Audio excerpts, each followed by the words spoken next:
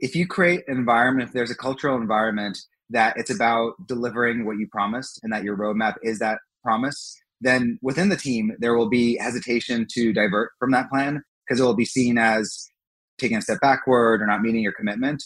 In companies large and small, the implications are negative performance reviews, career growth, reputational hits, things like that. So the first thing I would recommend is ensuring that you invest in and repeat and say over and over, because it's one of those things that you can't say too many times, that you create an environment where it's really about solving a problem for a customer, not delivering an item on a roadmap. Creating great products isn't just about product managers and their day-to-day interactions with developers. It's about how an organization supports products as a whole, the systems, the processes, and cultures in place that help companies deliver value to their customers. With the help of some boundary-pushing guests and inspiration from your most pressing product questions, we'll dive into this system from every angle and help you think like a great product leader. This is the Product Thinking Podcast. Here's your host, Melissa Perry.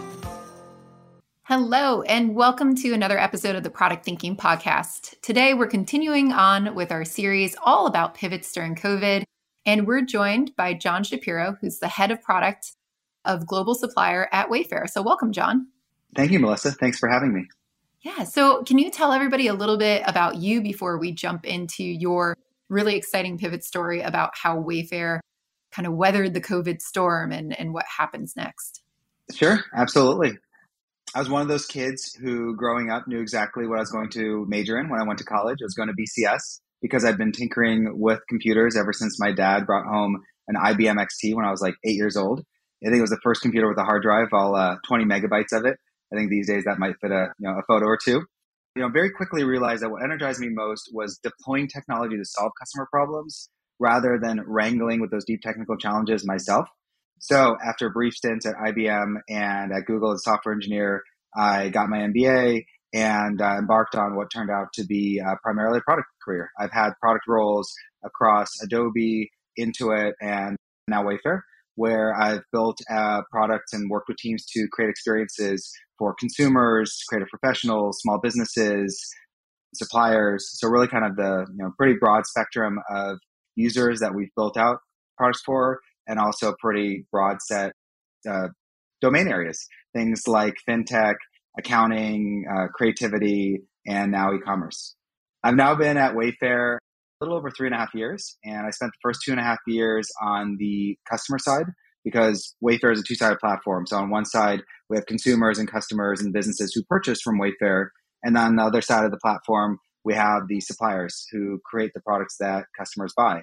So the first 2.5 years was building out various experiences for that shopping journey, things like our mobile app across iOS and Android, fintech products like Buy Now, Pay Later, and our credit card offering, AR, VR capabilities where you can take a 3D model, place that into your room, see how that fits, and kind of get a good sense for that product.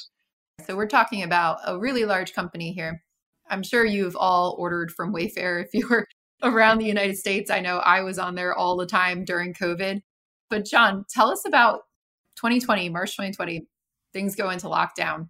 What's the conversation happening at Wayfair, and what are you talking about as leaders there of the product managers? Yeah, so I would say there are really kind of two very related threads happening, both kind of within the company and then in the broader environment. So within the company, I'll say Wayfair was a very in-person collaboration environment. We had two engineering locations. We had the global headquarters, which were in Boston, and we had a site in Berlin as well. But in both those locations, it was very much in-office collaboration experiences to the point where meetings didn't have Google Meets, they didn't have WebEx links. It was, it was expected that if you're going to a meeting, you're going to the meeting.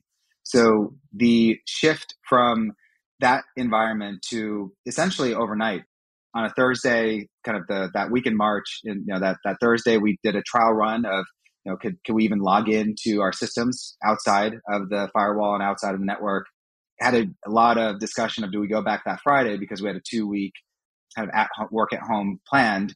In retrospect, obviously, very silly to have been all that worried about that one day. But, those were the kinds of conversations that we're having of, could we even build products without sitting next to each other in an environment that had not kind of built out the system and capabilities to do so. Luckily, we had introduced Google Suite shortly before. We were early adopters of Miro and kind of a lot of the collaboration tools that we now use today. So kind of looking back, it ended up being much more seamless than we had feared. But having product managers, engineers, designers, analysts, and then also all the customer support folks, customer service folks who are interacting with suppliers, interacting with our customers, shift from in-person to being remote overnight was a pretty big jolt to the system. Personally, I didn't even have a desk. So I spent the time prior to joining Wayfair in the Bay Area and moved to Boston to join Wayfair. But I was not working from home, so would do my emails at night at the kitchen table, but very quickly realized that I should probably buy a desk. This is not just going to be a couple weeks. And luckily I had a good place to go buy it. Bought myself a desk on Wayfair. I was going to say, I hope you really used Wayfair to buy the desk. You're like, no, actually I went somewhere else. No, I definitely did. We have a nice employee discount, so I certainly took advantage of that. The converse is kind of how we thought about and approached the broader business. At that point, it was a lot of uncertainty. To the main question being, is our revenue going to go to zero? Because lots of governments around the country and around the world were essentially shutting down and forcefully shutting down and locking down businesses. Thankfully, both for ourselves and for the customers that we serve, in almost, I believe it's every jurisdiction, e-commerce and e-commerce fulfillment was deemed an essential service. So we're able to continue to operate. That was kind of that first real big question of, do we need to go in hibernation or are we going to be able to operate? We then realized that people like me, people were realizing that their homes were not equipped to be schools, to be offices, to be playgrounds, to be entertainment for, spending essentially, in some cases up to 24 hours a day in, kind of locked in or quasi locked into your home, either by choice or by necessity. So there was a ton of demand that immediately spiked around customers needing to and wanting to go online purchase for their home. Sort of in parallel, beyond the necessities, it was also a bit of a shift where people were not spending money on going out to eat, on experiences, on travel. So they had more dollars to spend and took on projects that they had put off, or now that they were spending more time at home, realized maybe they didn't love their couch, or maybe they wanted to buy a new chair or kind of a new set of chairs for their dining set. It was this very kind of both tumultuous and exciting period at the same time. Cool. So when you were observing all these regulations happening, it's kind of like a wait and see at that point. But what were the conversations that you were having to figure out how to respond to those things? Like, how did that impact your roadmap? How did that impact planning for your teams? Who really were involved with those different conversations about what is our strategy? How do we go forward? Yeah, so I'd say there's probably a few areas. The vast majority of Wayfair's business is online, is e-commerce. So it's connecting the suppliers that we create experiences for to the customers that they want to be able to sell to and that we help them merchandise their products to. So I'll kind of come back in a second and talk about that set of roadmaps, because in many ways that did not change dramatically. We also had the delivery functions, because for some of our suppliers, we also offer fulfillment services. So being able to navigate, how do we actually deliver to customers' front doors? And prior to COVID, we would deliver into their homes. So that was going to be a set of experiences that we had to change. And then finally, we have a assembly platform. We call it home services, but it's essentially installation and assembly that professionals come into customers' homes and do that assembly and installation. So in those latter two, it was a pretty big shift, because we realized fairly quickly that regardless of what was happening, we were not going to be comfortable sending people into other people's homes during that period of time. So we took a pause on both in-home delivery as well as the assembly and the installation services, and kind of took that time to pivot the teams to focus on what was it going to take to restart safely. Things like safety protocols, things like being able to deliver PPE to our pros. Because if you remember back in March, April, May 2020, it was actually quite hard to find gloves, to find masks, to find the basic equipment that our pros were going to need to be able to do their job safely once we did restart. So that was a fairly big shift. In those cases, the roadmaps were really kind of driven by and determined by the teams. We work in a four in the box model. The functions I was kind of mentioning earlier, product, design, engineering, analytics, really partnering closely to determine and figure out what matters and what makes sense for us to focus on and prioritize. So in those cases, as always, and usually kind of driven and facilitated by the PM, but we had those conversations at the team level. At the same time, we were having very senior exec level conversations because we were talking about pausing tens of millions of dollars, hundreds of millions of dollars of revenue around these services. We wanted to make sure that we were getting alignment up and down the organization. And happy to say that there was very little, essentially zero pushback to say we shouldn't do the right thing for our customers. We shouldn't be doing the right things for our pros, even though it meant incurring revenue losses during that period of time. To come back a little bit to the online side of our business, which was the vast majority of the revenue, there were a few trends that we actually had hit on and we're lucky. One is that we've been, for the last 20 years, Wayfair turns 20 years old this year. So for the last 20 years, we've been building towards and continuing to help drive the shift from physical retail to online and e-commerce. So in many ways, this was just a continuation of that shift. So from that perspective, those teams' roadmaps did not have to change too dramatically. Certainly continuing to build on the acceleration that we were seeing from a volume standpoint. But I think that actually kind of takes us to that second fortuitous point. We have gone through phases of growth at Wayfair, and we were actually kind of in that moment where we were really investing in retooling our platform to get us to that next wave of growth. It's one of those dynamics working for a company that's been growing as quickly as Wayfair has, which is basically that things that worked for you and processes and systems that worked for you 18 months ago are basically breaking today. And you know that the things that are working today are unlikely to be able to scale 18 months out. So we constantly have to balance building out new features and capabilities with investing in the broader platform and the systems. So we had actually just made a big shift of our storefront, which is what we call our customer experience, into the cloud with Google Cloud. We were really investing around decoupling and kind of doing a lot of the maybe less sexy things, but the really important things that proved out to enable us to scale substantially during COVID and during the volume spikes that we saw. Yeah, it sounds like a testament to not having to throw out your whole roadmap the way that you plan that strategy, like looking ahead. It's not just keep doing what we're doing. It's not just double down on all these things, but it sounds like you were really looking a lot more forward in the market and trying to figure out what comes next, which still stayed true to who you were, even if there was a pandemic and you were going back to normal. Exactly. A lot of our focus is to fall in love with the problem, not the solution. So our roadmaps are generally built out with problem statements and customer hypotheses. Like everyone, we're going to have some of the projects that we do on those lists as well. But as much as possible, we try to focus on who is the user, what is the problem that they are encountering, and how can we solve it for them in a way that is better than they thought possible.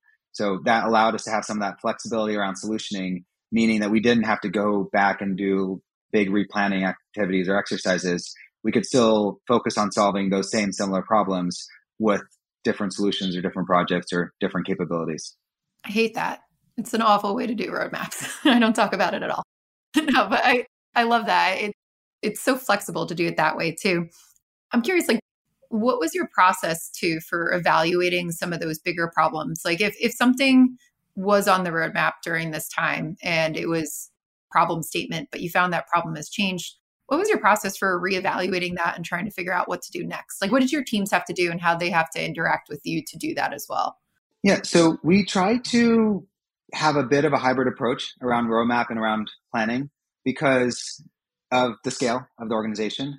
What we've all seen is, I've been in those meetings as well, not a Wayfair, I won't name where it was, but you kind of have a 2-day planning session where you literally break down every task into, or every sprint into the tasks. You put the cards on the bulletin board, you draw string between the dependencies. Of course, that lasts you 3 days post-planning until something changes, and then you have to throw that all out and try again. That's the very bottoms down, super focused on dependency alignment, very rigid process. There's also the very fluid of everyone just go do what you want. And as you can imagine, that is chaotic even at smaller scales and certainly wouldn't work at somewhere like Wayfair. So what we try to do is, and kind of the analogies I have around those two. One is that it's a really big battleship that once you get going, great. But man, I really hope you don't have to turn because it's going to take you forever to turn. And the other one is the speedboats all zipping around that there's activity, but there's not necessarily progress. And what we try to do is that we try to have a destination in mind. So across each of our organizations, and I was at Storefront at the time, we have a vision that we set out. We use OKRs to kind of break that long-term vision into the near-term hypotheses that we have and the objectives that we're trying to accomplish. And then teams will go through and kind of mirror that same process. That if the process I described happens at the organizational level, you then have teams that inherit some of those OKRs, those objectives, but then also create their own that are tied to their charters and their missions. So the idea is that it's a loosely coupled but aligned system. So kind of go back to that analogy.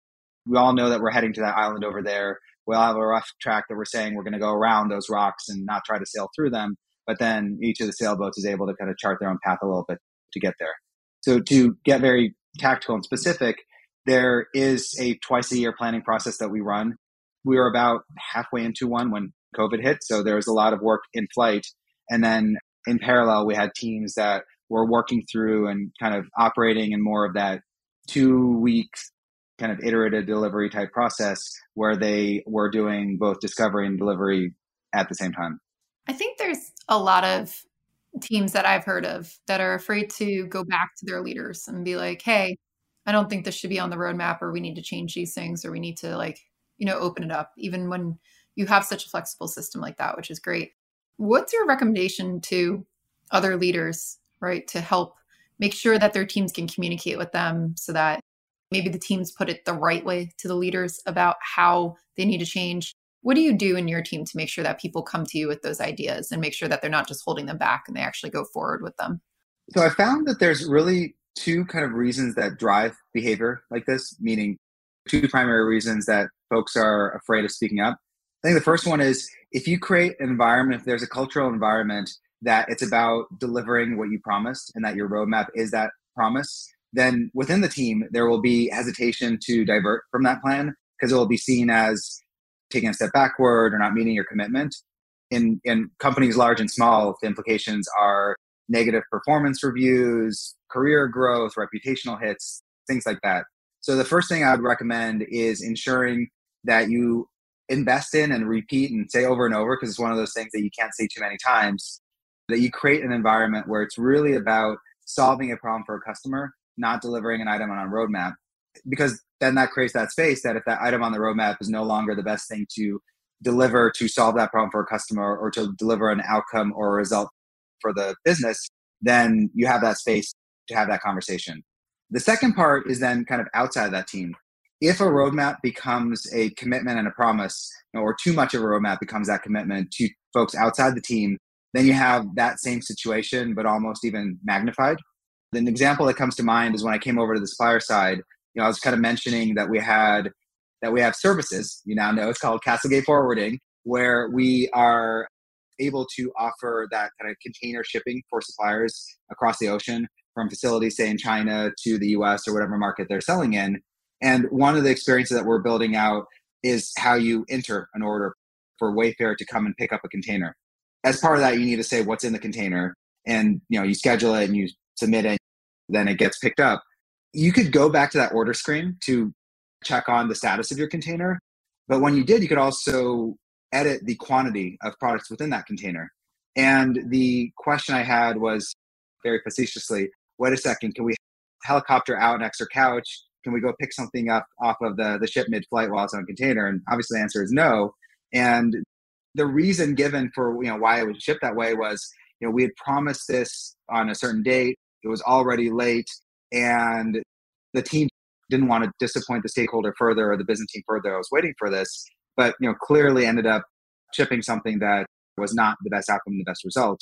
And kind of where we ended up shifting and kind of evolving the team's kind of operating model to was moving away from this engaging at line items on a roadmap, because that's the least useful way to partner or engage with business stakeholders or operational stakeholders in our case, and instead kind of move up to get more high level and focus on what are we trying to achieve? What's the business outcome that we're trying to get to? But then also move down and instituted product reviews modeled after the Pixar brain trust model. But basically, I mean, lots of companies have product reviews. In this case, we brought in and made sure stakeholders were joining and participating, because later on in having conversations with some of the kind of peer organizations on the ops side, talking to our COO, as I'd suspected, very obviously they were like, no, like if you told me that that was the reason that we could ship, we could ship now, or we could wait 2 weeks and not have that kind of customer experience, of course I would have said, just wait and ship it right.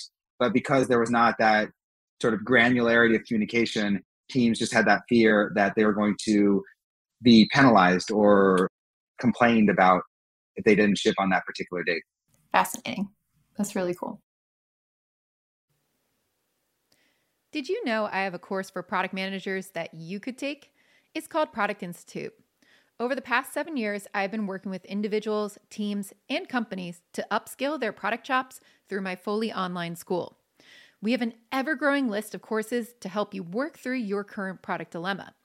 Visit productinstitute.com and learn to think like a great product manager. Use code THINKING to save $200 at checkout on our premier course, Product Management Foundations. I think you started talking about too, like part of the other thing that's probably impacting Wayfair, which is the supplier crisis, right? Not being able to get the furniture in, trying to figure out how to ship it. How has that really affected Wayfair? And, especially because this is your arm of the business, what were the types of pivots you had to make in face of all that stuff? Yeah, I think the challenge there is that predictability went out the window in February 2020. As much as we like to talk about on the product side of being agile, reacting to what we learned from customers, the digital products, the other product side of Wayfair, which is the physical products that we ship and sell, are very long lead time comparatively. So, we might be talking 6, 9, 12 months from the point where a product is first conceived, ordered, manufactured, shipped, and then delivered to customers. So as you can imagine, having predictability around forecasts, around sales is quite important to not having too much or too little inventory, because both are really problematic for a supplier. A supplier having too much inventory is tying up cash and tying up their cash flow, and they might well go out of business if they're sitting on inventory that doesn't sell. On the other hand, having too little inventory means missed opportunities that you're not able to capitalize on and sell to customers who are looking to buy your products. And essentially since, to this day, since February, March 2020, it's been imbalanced and out of whack since that time period. So one of the things that ended up positively is, both the products themselves were very scarce in that kind of mid 2020 period, but also the ability to ship them and transport them from where they're getting manufactured in factories, oftentimes overseas, to the US, to Europe, to the markets that they were getting sold into. So, as I mentioned, we have a service for suppliers called Castlegate, where we are able to do that shipping for them.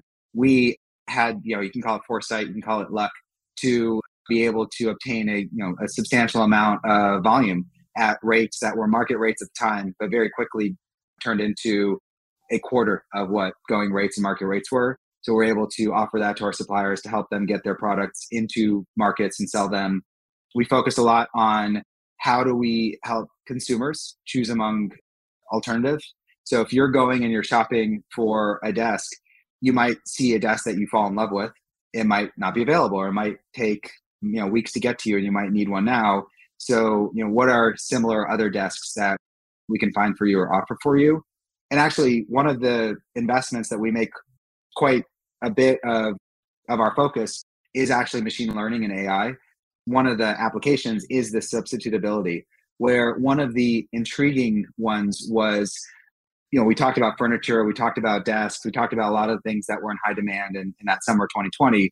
One other area that was kind of interesting was kids' play sets, kind of swing sets, bouncy houses, all of those things. And what ended up being kind of an interesting observation is that the algorithms and the systems that we built figured out probably faster than we would have that customers weren't buying swing sets and they weren't buying bouncy houses they were buying something to keep my kids busy so that they're not bouncing off the walls in the house when they're not able to go out and do things and play with their friends. So, ended up being very divergent types of categories that were getting recommended and solving consumer problems. So kind of alongside helping suppliers get their products to the markets they're selling in, alongside kind of continuing to provide as much real-time data as we can from the platform to suppliers to help them plan their businesses. There's also an element around how do we help consumers find something and purchase something that's going to meet their needs, even if it might not be that item that they were first shopping for.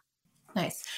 Some of this probably involves working with other departments too, right? I can see having to really be in touch with customer support around this or other people who are handling customers very closely. How did you kind of orchestrate making sure that they were involved in the things that they were hearing coming from customers during this time where we're getting back to your team and keeping them in the loop? We work really hard to make sure that product teams are as close to customers as possible. Some of it is that we've invested in a user research team that helps bring customers in at the time physically, now more virtually, to talk with product teams and for product teams to interview and get empathy for customers. Another one is we do surveys. So if you buy something on Wayfair, there's a pretty good chance that you'll get an email follow-up or a text follow-up, depending on kind of what you asked for, to say, how did we do? Did we deliver it well? Did the product meet your needs or you're looking for? I think another angle is that we do have a pretty regular channel from what customer support is hearing and escalating to get then back to the product teams. We focus a lot and prioritize making sure that teams are talking to their users, whether it's customers, suppliers, or internal users. For the customer side, we have a research team that we've built out that brings customers in on site. You can also, now we're doing that remotely. We have channels that if you've ever bought something on Wayfair, we reach out to you and ask you, how did we do? Did we deliver it well? Did you find what you're looking for? Can we follow up and talk to you more? So I think that's kind of a second channel. We work a lot with the departments that talk with the user. So for customers, that's customer support. On the supplier side, we have fairly large organizations that partner with and work with suppliers, things like category management, merchandisers, merchants, partner operations, kind of fulfillment operations roles. So in all of those cases, making sure that we are regularly talking to them, that we have ways for them to reach out to product teams.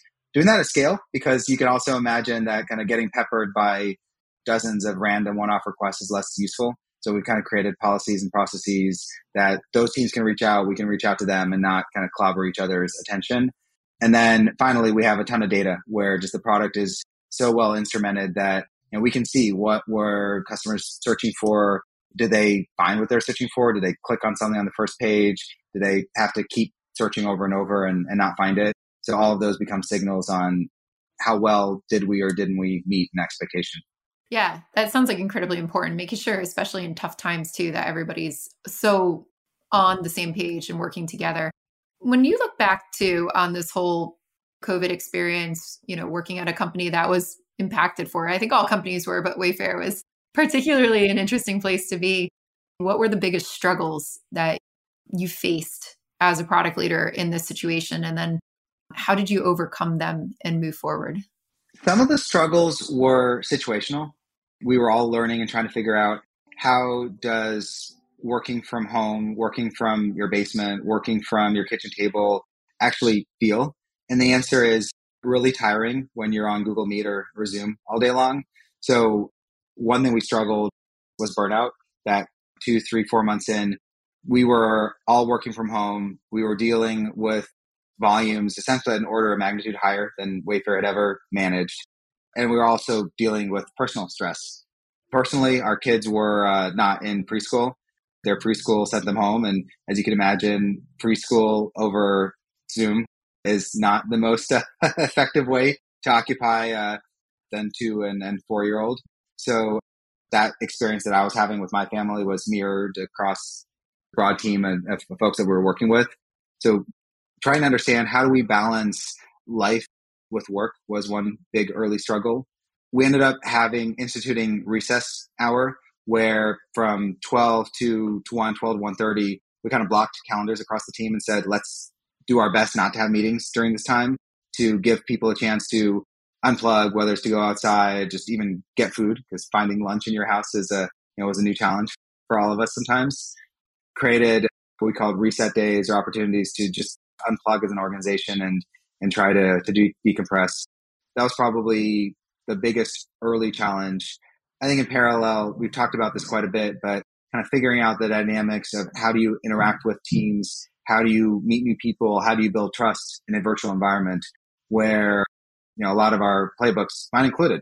I ended up switching roles from leading the teams on the storefront customer side and moving over to kind of now coming over and leading our global supplier experience. I did that while we were all fully remote.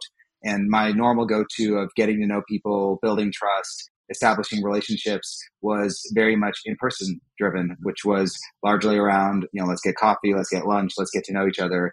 And I had to figure out how to do that with a whole new set of partners and people to work with while not being able to do any of that and having to interact virtually. Yeah. What were your biggest takeaways to build trust in a virtual environment? Like, how did you do it when you got started in this job? I found that it actually mirrored quite a bit of how you would do it in person, and video helps a lot. It's probably an order of magnitude better of being able to have a video conversation or a video chat. Not too much back to that Zoom fatigue kind of issue, but for the right conversations, being able to see someone else, sure, there's a little bit of a delay. Sure, they're either a tiny icon on your screen or a massive kind of face on your screen, depending on how zoomed in you are. But that kind of interpersonal connection, even if through a computer screen, was really valuable. I think at the end of the day, it came down to, what are you saying? What are you doing? Meaning, are you saying the things that are reinforcing what the company values, what the team values are? In Wayfair's case, it was around putting our customers first, putting our suppliers first, solving for them. And then more importantly, do your actions mirror that? Do the things that you do the things that you are driving and encouraging your team to do mirror what you're saying? Because, the best way to lose trust and lose credibility is to not fulfill on the words that you're saying, not fulfill on the promises that you're making. So it ended up being, in many ways, very similar to how we would do it in person, though a very different experience. I think that's really good advice. Thinking about it too, it does mirror virtually in person. It sucks that you can't just take a walk to go get coffee, but I find that a lot of people too just get on the Zoom call or whatever call and they just dive in. It's like, let's get down to business. I don't want to be here on it anymore. But taking that time to really connect with somebody, understand a little bit more about them, I'm sure that really helps, especially when you're in new roles and kicking it off. So thanks for sharing that with us. Wayfair too is in an interesting position now that I wanted to kind of close out with and talk about too. You thrived during the pandemic, like a lot of businesses didn't. So you had the great benefit of wow, we're killing it here, record sales. But now coming out of the pandemic, when everybody's leaving their houses, how are you thinking about that going forward? And what does business as usual look like at Wayfair now that we're coming out of this whole thing? I would say we're probably a couple of years away from business as usual, just as a world, but especially at Wayfair, because the sort of shifts that I kind of described happening early in 2020 are in many ways reversing now.